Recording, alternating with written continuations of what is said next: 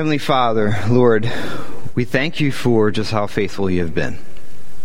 We can stop and remember that, even in the words that we sang earlier. God, you've been so good. Give us eyes and ears now just to see your goodness. Not just the circumstances and how you bless us or how you have rescued us, but Lord, looking to you, God, and your character and who you are. Will you reveal yourself to us as we look in your word? Will you reveal your voice to us too, that we may hear you clearly? We pray this all in the beautiful name of Jesus. Amen. Amen. Well, hey guys, glad you're here. If you're joining online, again, I'm just going to extend another welcome. Thank you for joining us online. We're in the series called Adrift. This is actually the last sermon in the series, the Adrift series, and it's focusing on the theme of hope versus hopelessness. Hope versus hopelessness. And in the previous sermon, we looked that to move forward with hope, we need to look back to the resurrection of Jesus. To move forward with hope, we look back to the resurrection of Jesus, because there we find our identity of who we are. We are made a new creation in Christ. We have a Father who loves us. We have a new power that is given to us, the Holy Spirit, that allows us to get through the trials that feel hopeless. And as a result, he starts to strengthen our faith in the midst of that.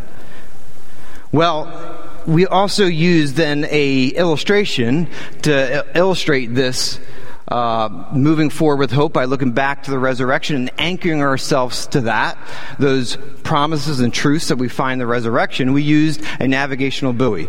We talked about how a navigational buoy is used for ships, and it, even though it gets tossed and beat around by the waves, you know that it will stay there because it's securely anchored to the ocean floor. And the same is for you and I, to have hope, being anchored to Jesus and what he's done for us in the resurrection, reminding us of our identity and who we are in Christ. Well, I want to talk about in this sermon being anchored in a different sense. Being anchored in a different sense, with your eyes anchored to the horizon.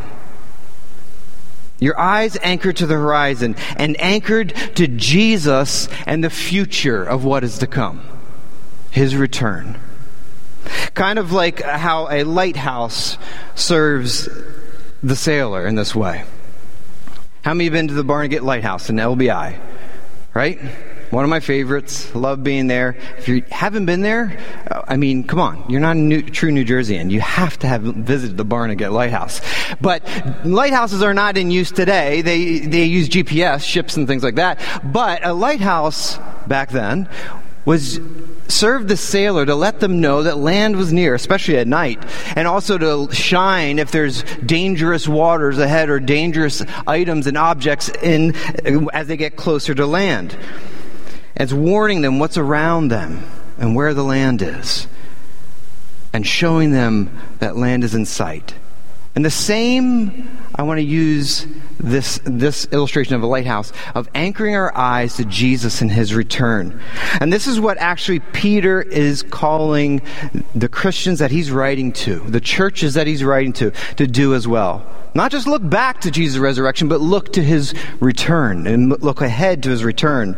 You see, the multiple churches he's writing to are in the Asia Minor, and it's a circular letter going around to these churches, and they're facing harassment and persecution. They're feeling hopeless. They're going through some hopeless trials. And he reminds them again, not just to look to the past of what Jesus did in the resurrection, but look forward to his future return, to look ahead. Verse 13, it says this: "Therefore, preparing your minds for action and being sober-minded, set your hope fully on the grace that will be brought to you at the revelation of Jesus Christ." What he's talking about there is the future return of Jesus. Set your hope fully on that, on what the grace that we brought to you at the revelation of Jesus Christ, the return of Jesus. But ask yourself, how often do we do that really? Right? If we're honest, let's all be honest. How often do we actually look to Jesus' return when we're going through some troubling circumstance, some trial, whatever it may be, cancer, marital problems, kids, whatever? How often do we look to the return of Jesus to help us get through what we're facing in the present? How often do we actually do that? Instead, we have our eyes anchored many times, and I do it myself, on our present circumstance. We look at what's around us and it clouds our vision of what God may be wanting to do even in the midst of that. Or not just some of you just stuck on the present circumstance, but some are stuck on the past. And how you approach the present circumstance is because of some event that happened in the past. You're living the present through the past still. And you're stuck there. And you can't shake those things off. Maybe it's some past event that has led to shame. Maybe unforgiveness of someone that has hurt you, that has wronged you in some way. Maybe some trauma. Maybe it's even just your family upbringing and the way your family was raised. How often have many of us used, well, that's just the way I am. I'm not going to change. And some of us, our family upbringing still affects us from the past in the present. And how we approach even trials and situations that are hopeless. Kind of like, we act like the lady from Great Expectations, Miss Havisham. How many read Great Expectations? I didn't think that many now, because I don't even know if they require it in school anymore. But Miss Havisham, if you don't know who she is, spoiler alert, not much of a spoiler alert, but she was supposed to be married. She was supposed to be married. She was a daughter of a wealthy man. And on her wedding day, she receives a letter from her fiancé that he is not coming and he's not going to marry her. In fact, she finds out that he was duping her to get money. And so she receives this letter at 8:40 a.m. And so what she ends up doing is stopping the clocks at 8:40 a.m.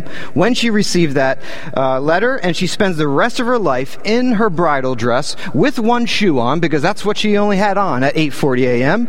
And she leaves the wedding cake on the table, letting it rot. She is stuck living in her past, not in the present or future. And some of you are like that. You're still living in the past, your present life. You're still letting those things from the past. And it has such a strong grip on your life. It's become a stronghold. So how do you move forward then away from the past? How do you move forward and away from the past that can leave you feeling adrift or hopeless? I think it's here what Peter encourages us to do is to move forward with hope in the present. We need to look to Jesus' return. We need to look to his return.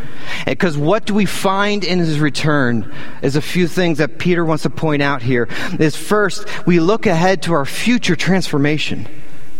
When you look ahead to Jesus' return, it gives you hope in the present, because we know that one day we will be transformed.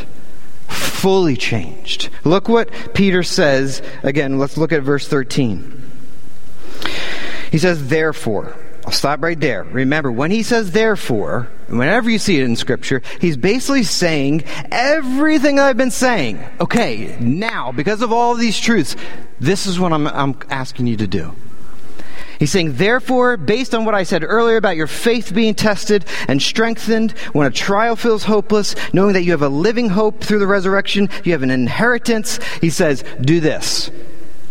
Prepare your minds for action and being sober-minded. Set your hope fully on the grace that will be brought to you at the revelation of Jesus Christ. Set your hope fully. That means bringing all your mind, your heart, your soul, fully, all of yourself. Not a divided self, but all of yourself, everything you have. Set your hope fully on him. This doesn't maybe happen just in 10 seconds, but it may happen over a couple days that you need to do this, or a week or a year, but set your hope fully, he's encouraging us. Set your hope fully. Look to Jesus' return.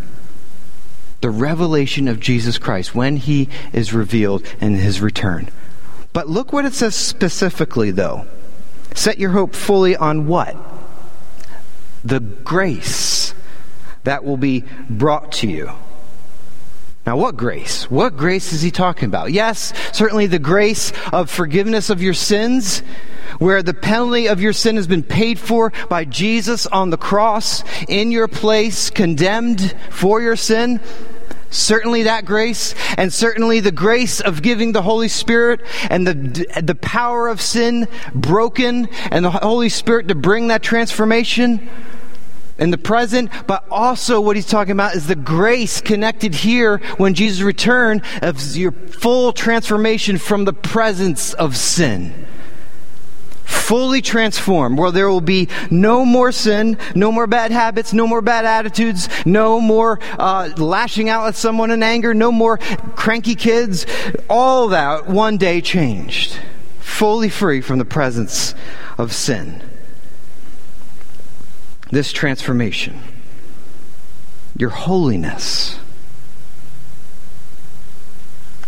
your sanctification. But does that mean that we just wait and do nothing until that day when he returns?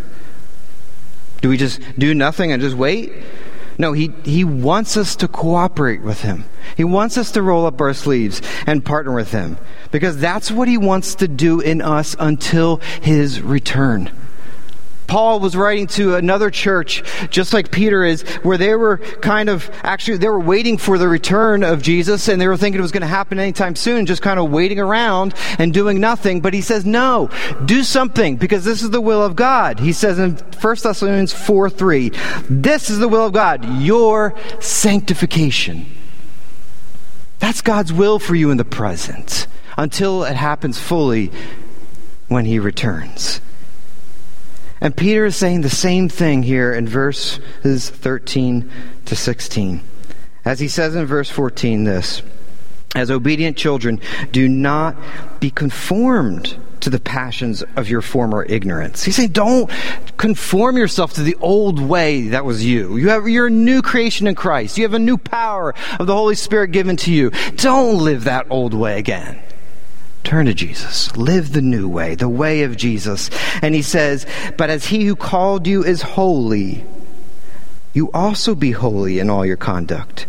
Since it is written, you shall be holy, for I am holy. What does it mean being holy? It doesn't mean in the way that our culture often uses holiness, of being self-righteous and kind of one-upping yourself over another person and condemning them and looking down them. That's not what he's talking about here. Often in culture we use it in this slang way of saying, oh, you think you're just so holy than me. That's not what he's talking about. It's a much more beautiful picture here of what holiness is. It means to be set apart for God, and allowing him to do that inner transformation in you so that your actions and motives are pure in love like God. A character transformation from the inside out. Because this is what Jesus wants you to become. As he declared over you that you are righteous in his sight, as he paid for you your sin on the cross and gives you his righteousness, his record of all good deeds, and you know full well you have not done any of those. You know we've done wrong. He gives that to you. He says you are righteous and holy so you could be in the presence of God. He says, I declare that over you, and now I want you to become that which I've declared you to be, righteous and holy. That's my will for you, your sanctification, your transformation, to become what I declare you to be. It's kind of like this one scene in The Lord of the Rings. How many have seen Lord of the Rings? One of my favorite movies. You see the Shire up there. I don't understand how that house doesn't get just destroyed by termites, but it's pretty cool looking. And there's this one scene with Elrond. He was an elf. He's lived for like thousands of years. And he confronts Aragorn, who comes from a lineage of kings. But he's afraid to do the same mistakes of the kings before him. And Elrond tells Aragorn, who's been living like a wanderer, not taking up his mantle of who he is, and he says, become who you're born to be. Pick up the sword. Become who you were born to be. And the same is what we're being called here, to be holy, because he is holy, because this is what he wants you to become. This is his will. Now, how does this even give you all hope? You know, what's the point of this? How does this help you move forward with hope, knowing that this is a promise of your future transformation, and that this is what Jesus wants to do in the present right now in you until that day? How does that give you hope? It gives you hope in this way. That you can know that God is using all things, the good things, the mountaintops, and the valleys, the trials in your life, that he's using all things to make you into a stronger and purer, holy person. Because when that happens, you are able to handle the trials that come in your life. The next one and the next one that might be even bigger than the previous one. It's almost like your holiness and your transformation is like the shocks on a car. Like right there, you'll see a picture of a shock. That's actually from my truck. I didn't want to show you the picture of my truck because if I ever cut you off, you're probably never going to listen to the rest of the sermon and be mad at me. So that's the shock on a truck. And if you know anything about this, if there's no shocks on a car or a truck, it doesn't matter what kind of automobile it is, if there's nothing there and you go over a bump or rocky terrain, it damages the body, it damages almost everything in the car. The shocks absorb the rocky terrain, absorb the bumps that you go over.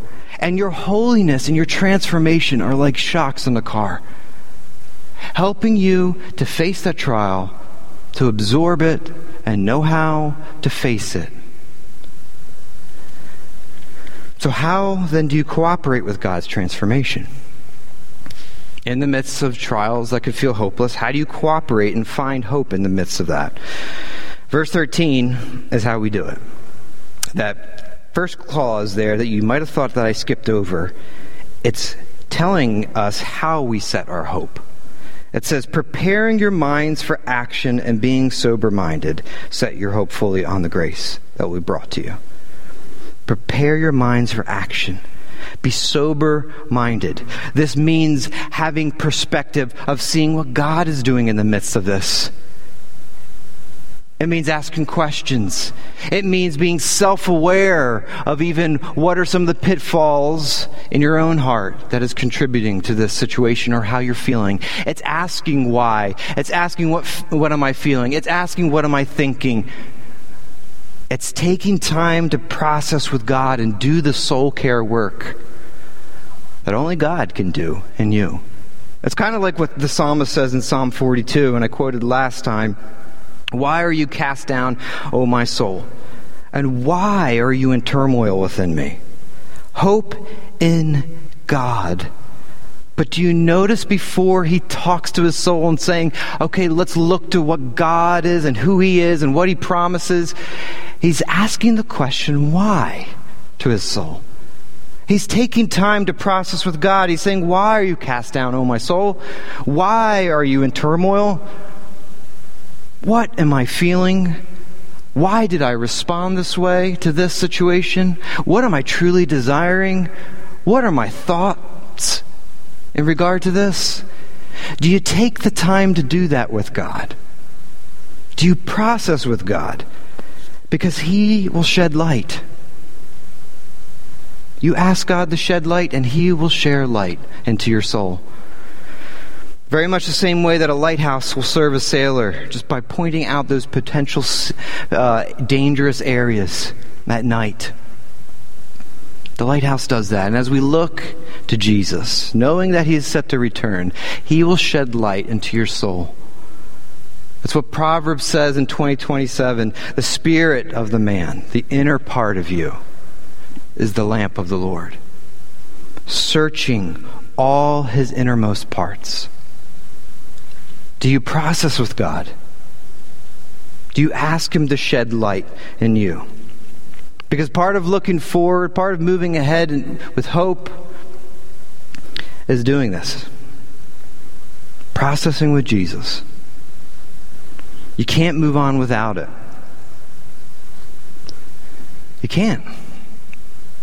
And so many of us sometimes, we just want the quick fix. Like painting over rotten wood. We don't see it really. That's actually something that happened recently. It reminds me of, I'm on this project. I'm really looking ahead to when it's going to be finished with my screened-in porch. It feels like it's just taking forever. But what ended up happening after taking all the screens and looking at the wood, I found that there was rotten wood there that was just painted over. And so what I had to do was, in order to repair it, I had to first find out how much of that rotten wood I had to take out. Was everything structurally sound? I had to first figure out how to get rid of the problem. And then I also had to fix it, but then also find out, well, why was that even happening in the first place? How was water getting in there? And correct the problem from ever happening again. And you see, the same is with us. Jesus wants to do that with us. Help us examine our heart, our soul. Where is the rotten wood? Where is the things we need to give to Him? What does He want to replace it with? And I think it would be a total miss in the service if we just didn't do this right now. And I just gave you time, at least if it's just a little bit of time. The process with God, because we can't move forward with hope until you do that work and let God shine light in your heart. And there's a song that's going to be sung. It's called Refiner. And listen to the lyrics of the words, what it says. It says, "If the altar's where you meet us, take me there. Take me there. If what you need is just an offering, it's right here. My life is here. And I'll be a living sacrifice for you." God's not asking you to do something for Him to meet you with where you are. He's just saying, are you willing to give yourself to me? It's all that these lyrics are encouraging us to do, is to meet with Jesus. So I'm going to ask for you to bow your heads. We're just going to have this song sung over you. You could talk with Jesus, listen to Jesus, but let me prompt you with first a few questions. And if you're comfortable, I want you to put your hands out just above your lap with your palms down. And what do you need to release to Jesus? Is there things you need to confess? What do I need to confess? The rotten wood, maybe even from my past, that's affecting how I live in the present. Where do I need a healing touch from you, Jesus? Where do you want to transform me? And then with your palms up, to be able then to receive from Jesus what He's saying to you. So as this song is sung, let's approach Jesus and let's listen to the voice of Jesus.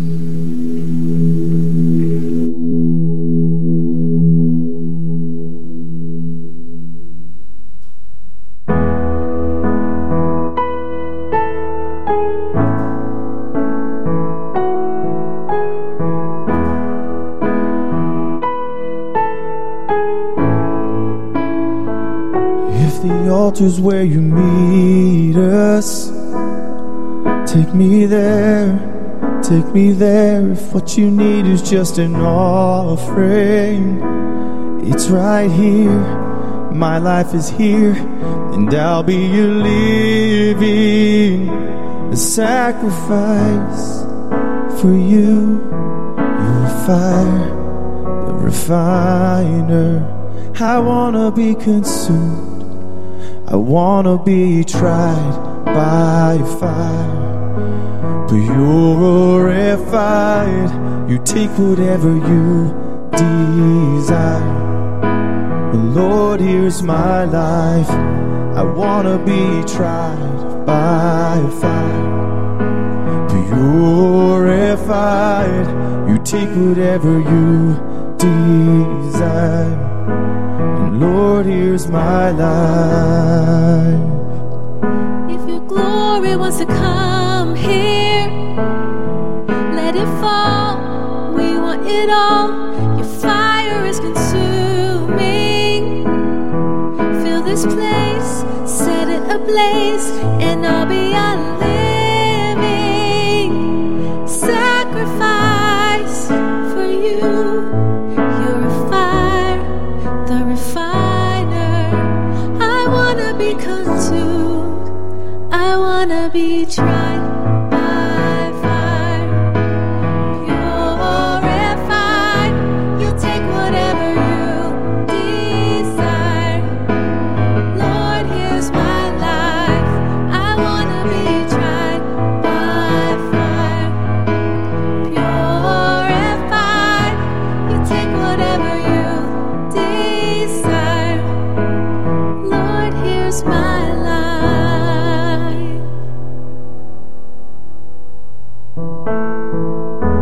I wanna be tried by fire, purified. You take whatever you desire. Lord, here's my life. I wanna be tried by fire, purified. You take whatever you desire. Lord, here's my life. Amen. You know, I can't help but think that some of you probably still will need to process with Jesus. Most definitely. This little bit of this time, I hope, sets up this week for you to be able to do that. Some things that God revealed to you. And if you didn't yet, don't give up. Continue to meet with Him. And I hope that you have a set rhythm. That's what you need. You need that time alone with God. And maybe not just praying to Him, but listening. In silence. God will shed light.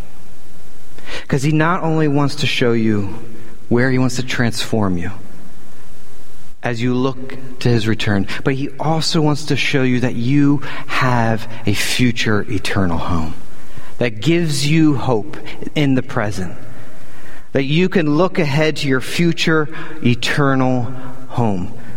Notice what it says in verse 17, where Peter encourages Christians and us, and if you call on Him as Father, who judges impartially according to each one's deeds, conduct yourselves with fear throughout the time of your exile. Now, when he says conduct yourselves with fear, he's not saying live afraid in the present. No, he means look at it with perspective. Conduct yourself with an awakening. You now could see from God's eyes of things. Being sober-minded and having your mind fully prepared, setting your hope fully. Conduct yourselves with fear now that you have this new perspective on things. And as you could see what God is doing in the present, He's saying conduct yourself with fear. But notice what He says, though, in the beginning. And if you call on Him as Father. As Father. And just as any father is supposed to have their child at home when they're growing up, that's the same with God's heart for you. The heart of the Father is that God wants us home with Him in His presence. He gives us a glimpse of it now with His Holy Spirit, but fully one day in our future eternal home with Him, we will be with Him. Which is why He uses the term exile. You see that at the end of that verse. Throughout the time of your exile. What is he talking about there? He's referencing the exile of the Old Testament when the Israelites were taken out of Jerusalem and taken to another empire, and they're awaiting their return back to Jerusalem. And he's saying it's the same for like you and us. As we live this life now, being like we're in exile, and how we're waiting for a future eternal home when Jesus returns. And he's making that point because our eternal home is a renewed heaven and new earth, in a new resurrected body, in the presence of King Jesus and close to the heart of the Father. Is that a part of your story? Do you look to Jesus with this hope? Does this help you move forward with hope in the present? Because you have this perspective of seeing this in your return. How you fix your eyes on the reality that this present circumstance isn't all there is. And that your story is not over. Your story is not over. There is more to come, and that your circumstance will ultimately change one day in a promised future. It may not change right now, but you know one day it will. You have this for you, promised by Jesus. Just as the lighthouse promises to that sailor that land is near. It's near. The same is what Jesus' return does for you and I in giving us hope in the present. But let me ask you again, is this a part of your story? Is it part of the narrative of what's going on in your life right now? Is this a part of your story? Of the future eternal home that you and I have. Because when you see people that have joy in the midst of a trial, really hard circumstance, often it's because they have their eyes set there, their future eternal home, to give them present hope here. And I could think of no other greater example than this than Joni Eareckson Tada. I don't know if you know who she is, but she's a quadriplegic, and she is in a wheelchair and has pain every day. But she has joy. And I ran across this article with her talking about this in 2017 when she was celebrating 50 years of being a quadriplegic in a wheelchair. Just imagine that. And she writes this. She says, "Physical affliction and emotional pain are frankly part of my daily routine. But these hardships are God's way of helping me to get my mind on the hereafter. And I don't mean the hereafter as a death wish, psychological crutch, or escape from reality. I mean it as the true reality. Looking down on my problems from heaven's perspective, trials look extraordinarily different.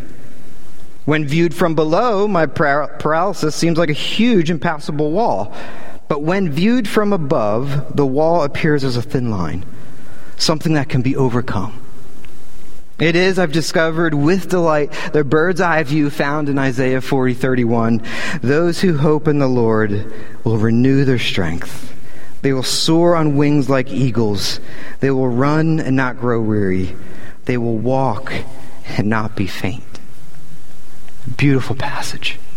And a beautiful story of how her trial just serves as an incredible witness to those around her and to you and I that Jesus gives hope. That Jesus gives hope. And how we travel through our trials can serve as a witness to the people around us, to a world that desperately needs hope and is lost in hopelessness. Yes, they need the preached word of God, but they need with that the word lives lived out that have their hope set fully on Jesus and his return. Because what a witness that can be to people that are grasping for hope everywhere around them. And this future eternal home and transformation, I want you to know, friends, is not wishful thinking. It's not wishful thinking. Because it's guaranteed by a person. By a person. Jesus Christ. You can know that this future for you in your story is guaranteed.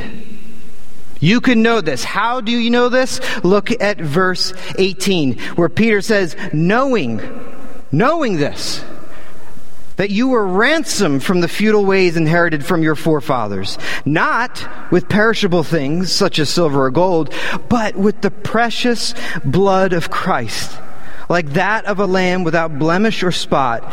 He was foreknown before the foundation of the world, but was made manifest in the last times for the sake of you, who through him are believers in God, who raised him from the dead and gave him glory, so that your faith and hope are in God.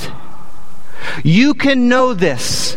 If you're having a hard time just believing it because of the word that is preached to you and that is said here, know that the actions of God, that he would send his son and have him be crucified on the cross, that is God's love for you.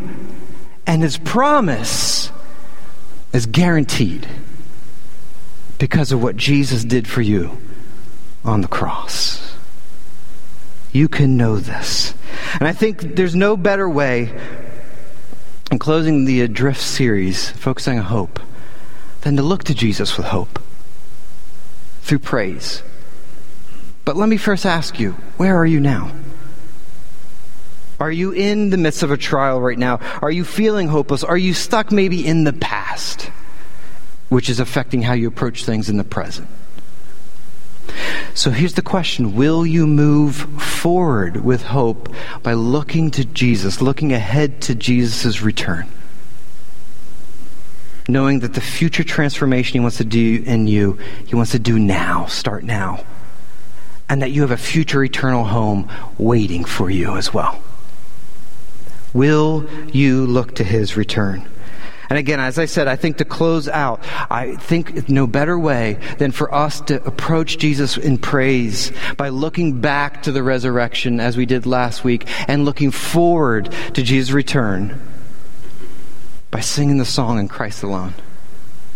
If you pay attention to the words in that song, it is looking back to his resurrection, the hope he gives to us, and then the hope of his return that gives us the hope in the present. And I think the way to enter into his presence is through praise. And it does a change in us. In fact, there's this card that Joni Troxel actually just gave to me this morning. And I thought, this is very appropriate as we're closing out our time together. And there's a quote that says this: when you enter his presence with praise, he enters your circumstances with power. And so I'm going to ask you to stand right now. And I want us to approach Jesus with praise. And we're going to sing this song In Christ Alone together. But will you bow your head and pray with me? Lord Jesus, we're looking to you because only in you do you give us hope. You give us hope. And so right now, Lord, as we enter into your presence with praise, we can know that you enter our circumstances with power. Because we see the power of your promise of a future eternal home with you, the power of the promise of a future transformation, and the power of you wanting to do that in the midst of us now. And so, Lord Jesus, we want to enter into praising you, and will you meet us here right now? Because, Jesus, you're our only hope. In Jesus' name, amen.